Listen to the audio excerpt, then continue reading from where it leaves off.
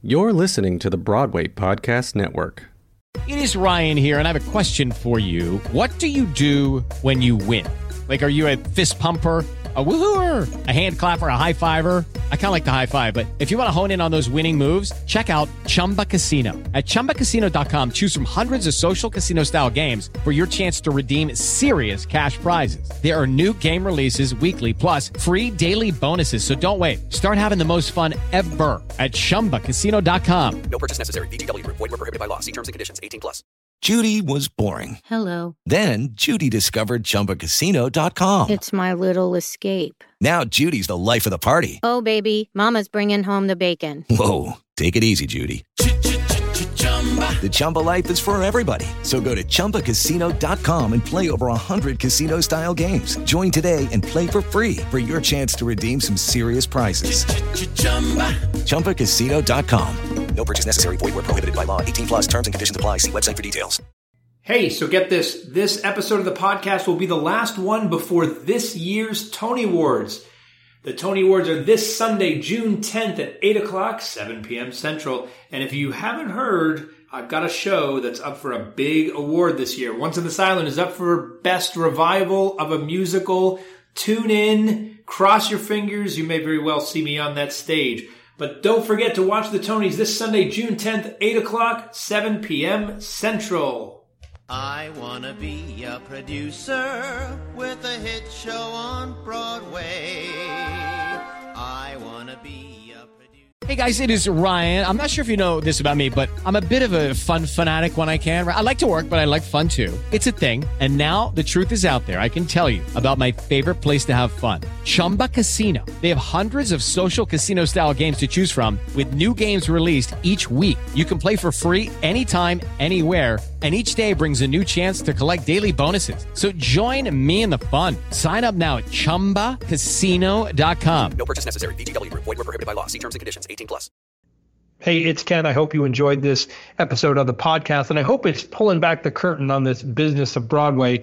If you're looking to learn more about what makes this industry tick, go to my website, kendavenport.com, and sign up for my weekly newsletter. I'll send you one email a week, one article about what I'm seeing, trends, insights, marketing ideas on what's happening on Broadway right now. That's kendavenport.com. Hope to see you there and in your inbox.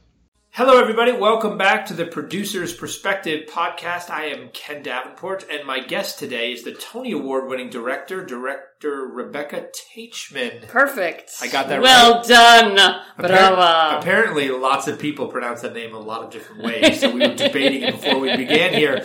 Welcome. Thank you. Rebecca won her Tony for her thrilling direction of Indecent on Broadway. She's a prolific director of plays all over the country and all over the world. Taichman and the Conways for the Roundabout. You've worked at just about every nonprofit in New York City. Almost. Like Lincoln Center, Playwrights, Second Stage, yes. You name it. I mean, La Jolla, Old Globe. Yes, You've been everywhere. I'm old.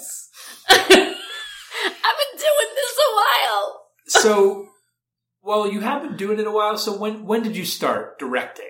First, just let me say it's an honor to be here and to be with you, so thank you. How the hell did this goddamn thing start? I was a terrible actress for a while.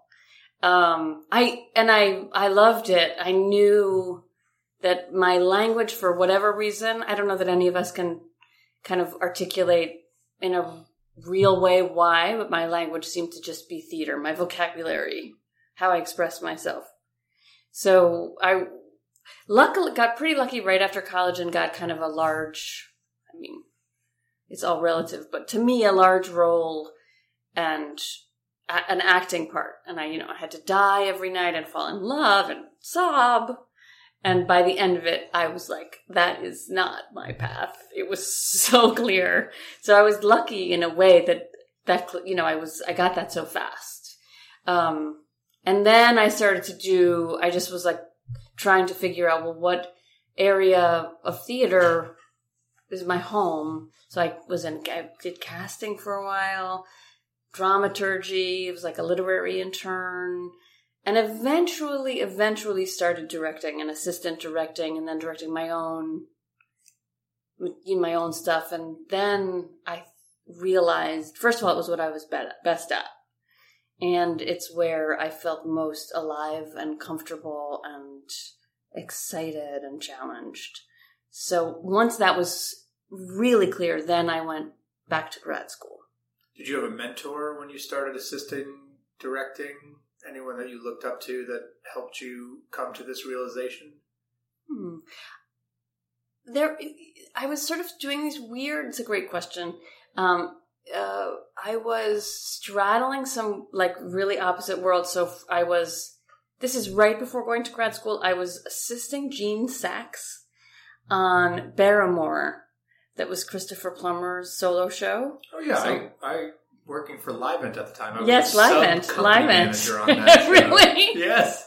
Well, I was a child on that show. And so that was, I was watching Gene and basically I was just hanging out with them and learning from them, really. And then simultaneously developing this show called Menopausal Gentlemen, like way at downtown, kind of amazing queer theater piece by this company, Split Britches, really Peggy Shaw from Split Britches, writing it and performing it. We were kind of making it together. So they were like really different parts of the spectrum of theater. And I guess, like all of those people were kind of involved. It was right then that I was deciding to go to grad school that were really helpful to me thinking it through. What was the biggest takeaway you got from grad school that impacted your career, or the biggest asset you got from it?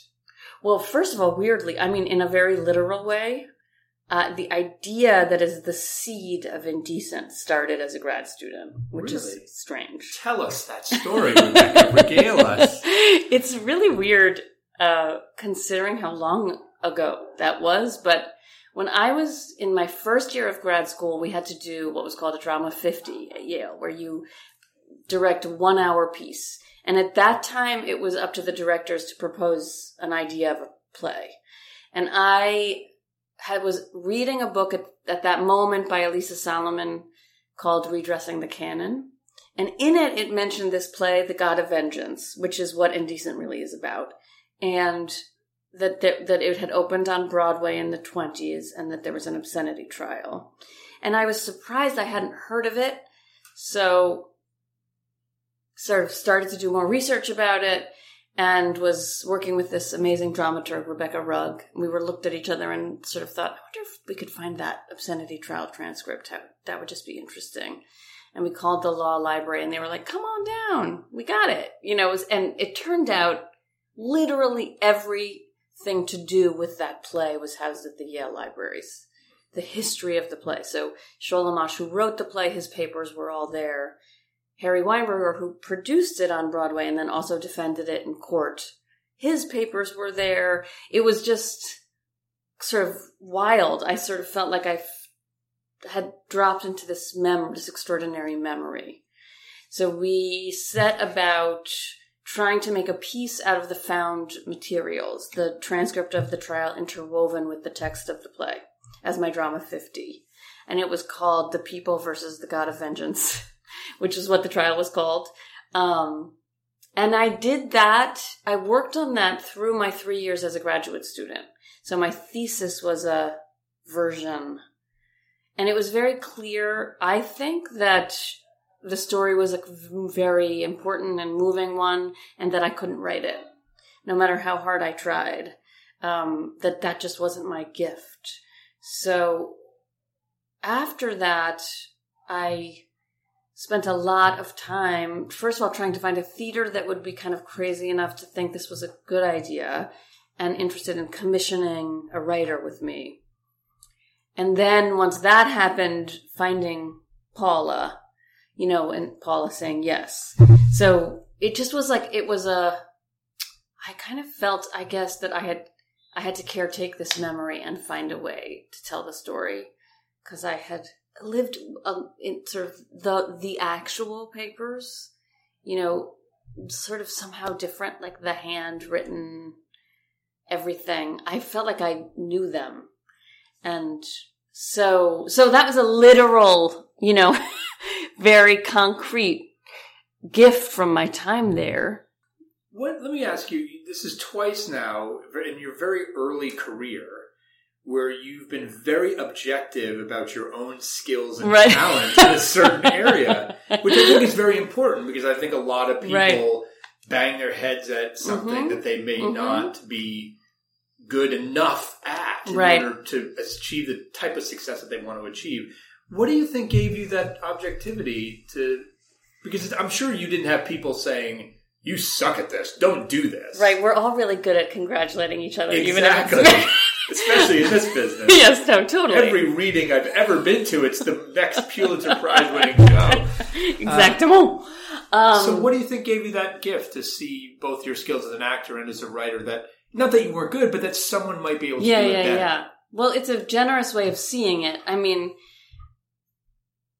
I think I was enough aware as an actress that I didn't actually enjoy once I got the thing, that I actually didn't like. Like, I remember the director always said a heroine has to have good posture. And I was like, I'm just not that interested in thinking that much about my posture. I just couldn't, or vocal work or, and I basically wanted to guide the room and he was like, shut up.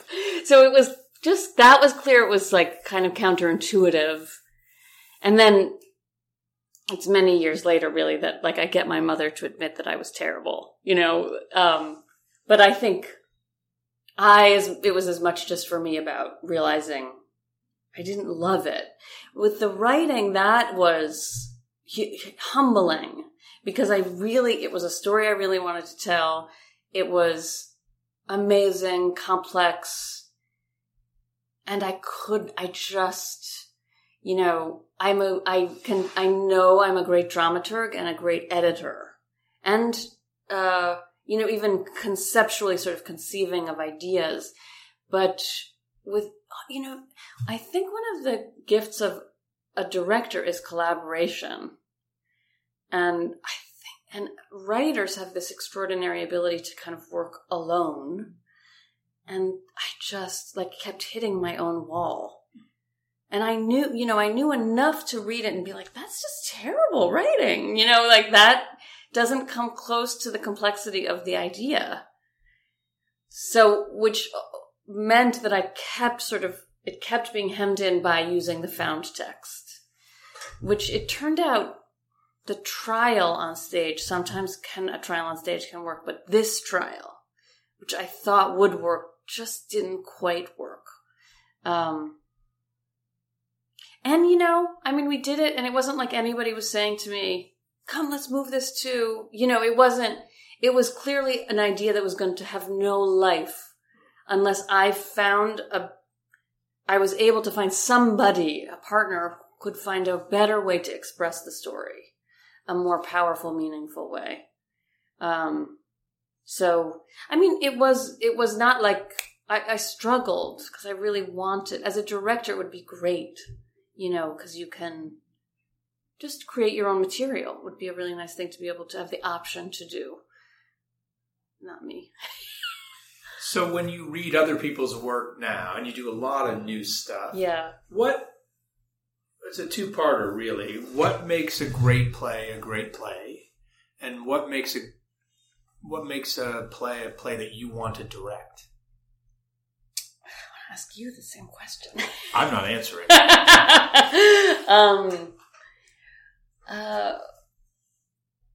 I think for me, the main thing is, does it move me? Really deeply move me? And I guess I want to believe that we're telling stories that move people and open them, that create empathy and, that create a kind of ability to see from a different perspective in a way that's deeply moving. So that's it's just fundamentally, does it actually just move me? And if it does, then I usually believe I can kind of find my way through. I can find a way in. And I don't know, it's so subjective what makes a great play. I think there's so many different kinds of plays. So I would hesitate to sort of over-define that. But I can just say there's something about, a writer who really understands rhythm and music and the kind of can get inside. And this to me is really so impressive when somebody can truly find the voices of other people, deeply find them.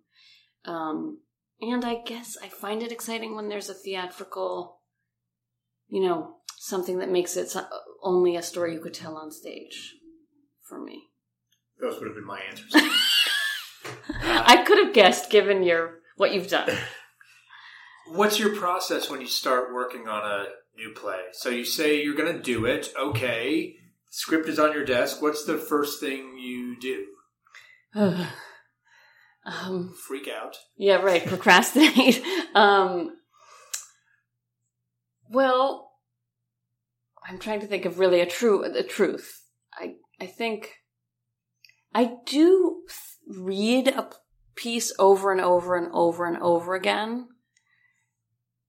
And kind of, if there are other materials that are associated with it in any way, kind of try to immerse in the world of it and its DNA, like understand its structure or its, what's kind of making, what are its bones.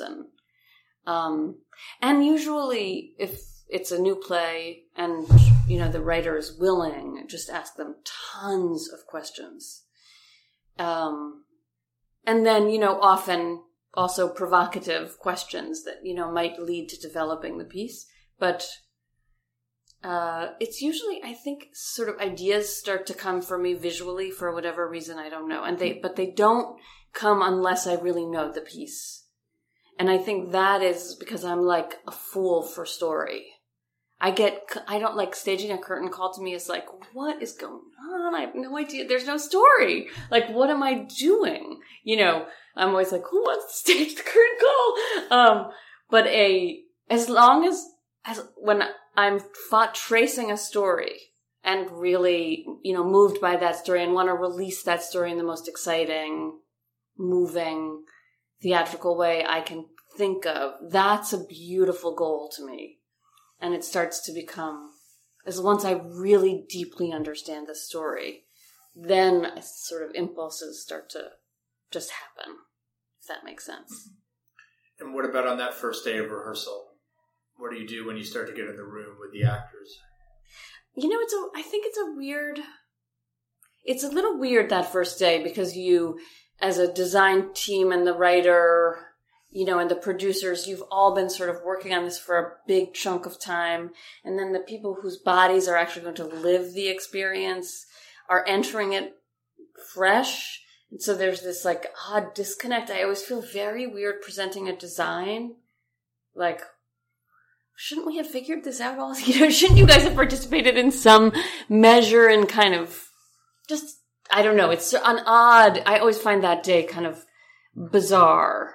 On that level that I know we're about to embark on this deep collaboration and yet so much has already happened. So, there are some directors who I know really, and I find this fascinating, kind of really screw with that first day tradition where like they'll just assign different people different roles in what they're doing, or like, I don't know, just throw it up in the air because usually that first reading can just be people are so nervous. It's sort of out of body, but I find that first reading incredibly helpful. And I just usually say to the actors, if you possibly can, take the pressure completely off and wherever you are right now is the perfect place to be. And just to be honest, just be present with wherever you're at. And I just learn a lot. I kind of need it. And then I love to just have a conversation where I hear what they're thinking. Like, what do you think about the design? What do you think about, what was it feel like to read the play? What are your questions? And kind of learn from them. hear what their instincts are, their challenges are, or, what excites them. That's sort of usually that weird day one. And in this collaborative role of a director that you wanted to be in, do you find yourself having to negotiate between actor and writer? But like, how is that process? Like specifically on Indecent, how much of an impact did the actors have on that show from first day of rehearsal till first preview in terms of some of the text? Well, that was such a unique process in every way. And that amazing company of actors worked on the piece for years, 2 years. We did it at Yale, then we did it at La Jolla, then we did it at the Vineyard, then it moved to the court. So it was a long process. And I would say, what's so useful is questions when an actor says, like, I can't quite figure this out, or this isn't making sense to me. So it's not prescriptive, but something's not there. And in terms of the creation of the physical life of that piece, that was a family that made that, and I think that's why you feel their hearts in it so deeply. It was, and you can only really do that with time. We had time. Not the first pass. The first pass at Yale, when I went back and saw it again, I was like, oh my God, these scenes are terribly staged, like terrible staging. Because I just it was such a huge conceptual thing to understand, like, what even is it? Now, I certainly hadn't seen anything quite like it before. So just trying to get my arms kind of around the big, huge scale of, like, what is the structure? How does music relate to text?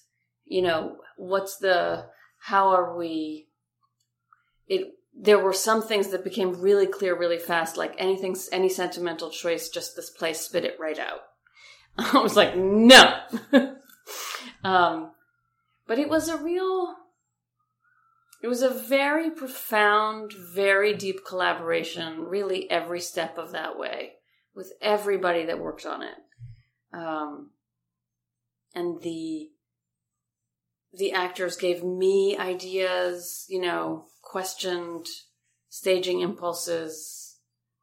They were I love them all so much, and feel very, very close to all of them. Paula also, because she has done this and thought so much, because she is an extraordinary teacher of playwriting. She's thought a lot about being a playwright in a rehearsal room. And she just knows how to create a sense of community and family. One way she does it is she brings food, really like meals. And that just means people hang out and eat and, break bread together. And it's small, but actually huge in its way. And just the generosity of her spirit and the love she has of actors, like a real love, I think opened everybody up. And what do you look for from actors when they walk in the audition room for the first time? It's interesting. I guess I might say the same thing I look for from a play, which is to be moved. I'm like, move me. Can you move me? Move me. I just want to be moved. That is really the truth. I figure in a way it's like being, you do want to think a little bit like like an audience member. Can somebody open you up and make you feel something? Laugh or, really. That's the first thing. And when that happens, it's so thrilling. And then, there's a question of, can we collaborate? Like, does my way of talking make sense to this person or thinking? And repetition, like, is it possible to come in and, I don't know, that's a craft that's so awes me, the ability to really repeat and make something feel totally fresh and alive. Can somebody do that after they've if you've come in and kind of like, can you do it again? You know, but the first thing is just a real longing to be moved. I want to shift gears a little bit, talk a bit about the business of being a director on Broadway or in the commercial and nonprofit arena. Yeah. We'll talk pre-Tony and we'll talk post-Tony. Okay. PT and PT. How much of your time did you have to think about trying to market yourself as a director and get your name out there and network and do all that stuff before the Tony? Did you really have to try to sell yourself? I mean, yeah. You know, it shifted over the years, how and in what ways, but it's rough. It's hard. It's a hard business to break into. I do think it's harder as a woman director. I think that, and going back to when I began, it was harder than it is now to, you know, get people to take that leap of faith on you. So it was the skills don't necessarily align, like the skill to market oneself and one's work and the ability to do the work. So it was not like that was so intuitive or easy to me, but I did realize that I had to be creative and smart and strategic, you know, as best I could be. I mean, some of it's in the dark. You really don't know if you're making the right choice or not the right choice, or, you know, there was for a long time, a lot of knocking on doors and, you know, pitching my wares. I used to walk around with a big, huge portfolio that had like pictures of my shows. And that was it was a great way. It was a great way as a young director to tell a story of just what I've done and how I think. I did that a lot. Really? Yeah. Yeah. At the beginning, you know, I think it's hard. A lot of young directors now ask me, you know, how do you break in? It's like, how do you? I mean, how do you get, if you haven't had a kind of a somewhat large scale show where there's a budget and somebody else producing it who isn't you, how do you get that person to kind of, if they've never seen your work, to say you're the one? You know, it's like, it's a hard, that you have to kind of push that door down. Sometimes I felt like I didn't have the key to the gate and I couldn't figure out how to open the gate. And I also had to make my living. Like I didn't have the ability to kind of stay in New York and do a lot of workshops and readings and not really earn money. I had to earn my keep. So that led to, you know, a lot of trying to figure out how to do that. A lot of regional jobs, which were great. I mean, and I learned so much and was a way to make an income. But it's not been easy. I'm going to ask you a question I've never asked anybody before. Oh my God, I'm scared. And I think it's a question that, you know, a lot of actors have to deal with, but something that directors probably don't talk about as much. Right. You have to make a living. I mean, everybody has to make a living. We have rent to pay. We have bills to pay. And you have to take jobs in order to do that. Right. And I think we know that actors sometimes take jobs that they may not necessarily want to take. Have you ever taken a job that you've been like, you know what? I really don't want, this isn't my ideal job right now, but I got to take it. I assume something.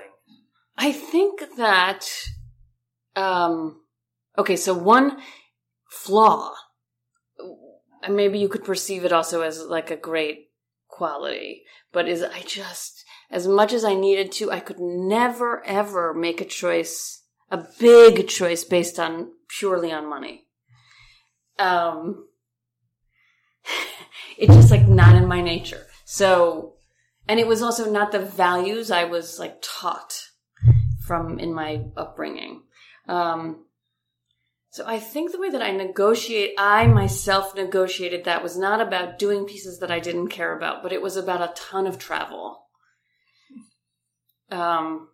And at a certain point, becoming so tired from traveling that I knew it wasn't a good idea emotionally, physically, to keep traveling, but I needed to. So that, I think, is where I did kind of, and because I was scared financially not to, and really the truth is it was my agent, who's Mark Subius, who said to me, when I first started working with him, you're not taking anything as regional, nothing. And I was like, what's that? And he was like, nothing. I'm not, we're just going to say, no, you can't. If you ever want to if you need to stop traveling, you have to make space and time. And he really pushed me. It was very, very, very smart. And scary. It was like, financially, it was scary. Will something fill that vacuum? That's a while ago now, but boy, he was right. Strategically, he was right. I don't know if I had done it much earlier, if it would have worked. Does that make sense? Yeah, totally. Totally. So let's get back to this question, which you started to dive into, is just being, you're part of this group of growing now female directors and successful ones. But talk a little bit more about was it obvious that you weren't getting the right looks for possible gigs when you started out because you were a woman? I do think. You just can't deny numbers. Like, there's just facts. The facts alone tell a pretty big story that there's an inequity. And it's extreme. And, gender-wise, and also, if you look at directors of color, also, like, it's just, there's a really clear factual inequity that we all have to figure out how to, I believe, shift the balance. And I do think when I was starting out that, it was in a very like intuitive, unconscious way. It was a little harder to kind of take a leap on, especially a young woman, on a young woman, at that time. And I think it's true that the pool is growing. Thank God. It's very exciting. And, when I walked off that stage at the Tony Awards and realized I was the 6th woman, it was pretty hard. I was like, wow, something's wrong. And we have to like really work consciously and effortfully to shift that. And and no woman of color has ever, I don't think, won that award. That's weird, So, because, we're in this creative field, we want to believe, we think in these open-minded ways. And really, we're all creatures of habit, of course, and comfort. The people we know are the people we want to work with. Makes total sense. And it's it's a good moment where I think people are looking more consciously at those choices and being sort of challenged to think more about, what if you took this other path? What would that look like? Might it be really exciting, if unknown? Yeah, it's, we're not only trained to work with people that we worked with before, but also people that we're like. Yeah, right. It just makes sense. Totally. Because these are the people we know, we see, we hang out with, that are more like us, quote unquote, that we have to challenge ourselves to say, no, would it actually provide better art if we get someone totally different from ourselves for a totally different perspective? I think that's it's really beautifully put, and it's very true. And it's a cycle that's very, very hard to break, because comfort, especially if you're talking about something with a lot of money and a lot of risk, you want to feel like you're in the best possible position. And sometimes that leads to like a real aversion to risk, especially with the director, like the captain of the ship. But that person, because they're guiding so many choices, they're participating with the producer, making so many of the hiring choices affect so much down the line, That if you can start by like, oh yeah, get out of my comfort zone, what would happen? Might it be really, really thrilling? And might it create something unexpected and new that would, go beyond what we all know or what we're used to. What do you think about the current state of playwriting in this country right now? How do you think the stuff that's coming out looks? Are we in good shape? Give it a grade. Well, it's so different in different arenas, I think.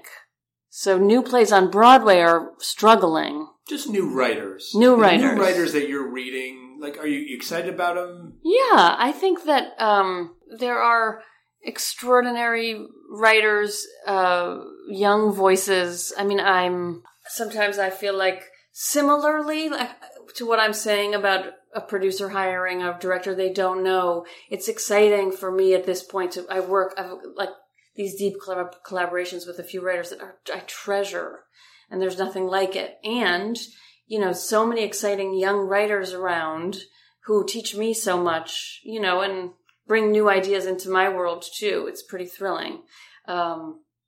So I just think it's the same kind of problem of opportunity and inequity there. The voices that rise, I just hope that we can be lifting up a more diverse pool of voices. If you could get all the new, young, emerging writers in a room and could give them one piece of advice about their writing that you think is missing, what would it be? Or the biggest mistake you see that young writers or emerging writers make today? Or the one lesson? I think just authenticity to their truth and not feeling like you have to try to make something for somebody else. That probably the greatest art is the most honest, the most vulnerable or, real. And to just trust that that's enough. Not that it has to be a piece about you, but that it's not, you're not working to be clever, you're working to be honest. Okay, my last question. Okay. My genie question. Yeah. Which I want you to imagine. Oh, no. Genie. It's a genie. Why does everyone get scared of the genie? I don't know, because then you're forced to make a choice about a wish. Yes, and exactly. You have too many wishes. You fear making one would negate another. The genie from Aladdin comes to visit you and offers you one wish. What's the one thing that frustrates you about Broadway or about the theater in general that makes you mad, angry, that could have you flipping up this table right now, that you'd ask this genie to wish away? Oh, the truth right now is my one wish would be more about our government. I mean, that's just the truth. That I'm terrified of what's happening in this country and deeply afraid and worried and shocked by it. And I would probably have to use my one wish on, democracy, surviving what feels like a pretty big threat and not succumbing to a kind of divisive, really hate-driven rhetoric that's just feels like it could, and if it keeps growing, could affect everything and everyone in this country in a way I never would have dreamed. So I think that might be that, if I was rubbing on that. So Roseanne Barr should not audition for you, is what you're saying. I don't think she and I would have the best connection. A very, very good and timely answer. Thank you so much for that. Thank you, all of you out there, for listening, and we will see you next time. Thank you, Ken. Don't forget to watch the Tony Awards. Tune in this Sunday night, June 10th at 8 p.m. Eastern, 7 p.m. Central. Let's try to drive those ratings up, everybody. Tune in.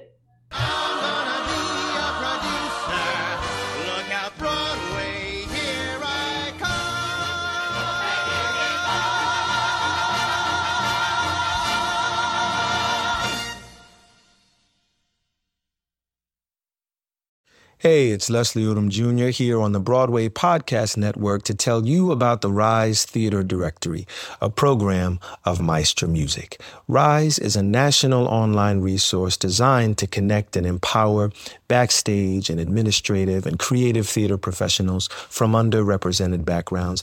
If you work or aspire to work in the theater community, this can help you find your next project. And if you hire theater professionals, search the Rise Theater Directory to find your next team. Create your profile now and get more information by visiting risetheater.org. That's theater with an RERISETHEATRE.org, because only together we rise. Hello, it is Ryan, and we could all use an extra bright spot in our day, couldn't we? Just to make up for things like sitting in traffic, doing the dishes, counting your steps, you know, all the mundane stuff. That is why I'm such a big fan of Chumba Casino. Chumba Casino has all your favorite social casino-style games that you can play for free anytime, anywhere with daily bonuses. That should brighten your day a little. Actually, a lot. So sign up now at ChumbaCasino.com. That's ChumbaCasino.com. No purchase necessary. VGW Group. Void where prohibited by law. See terms and conditions. 18+.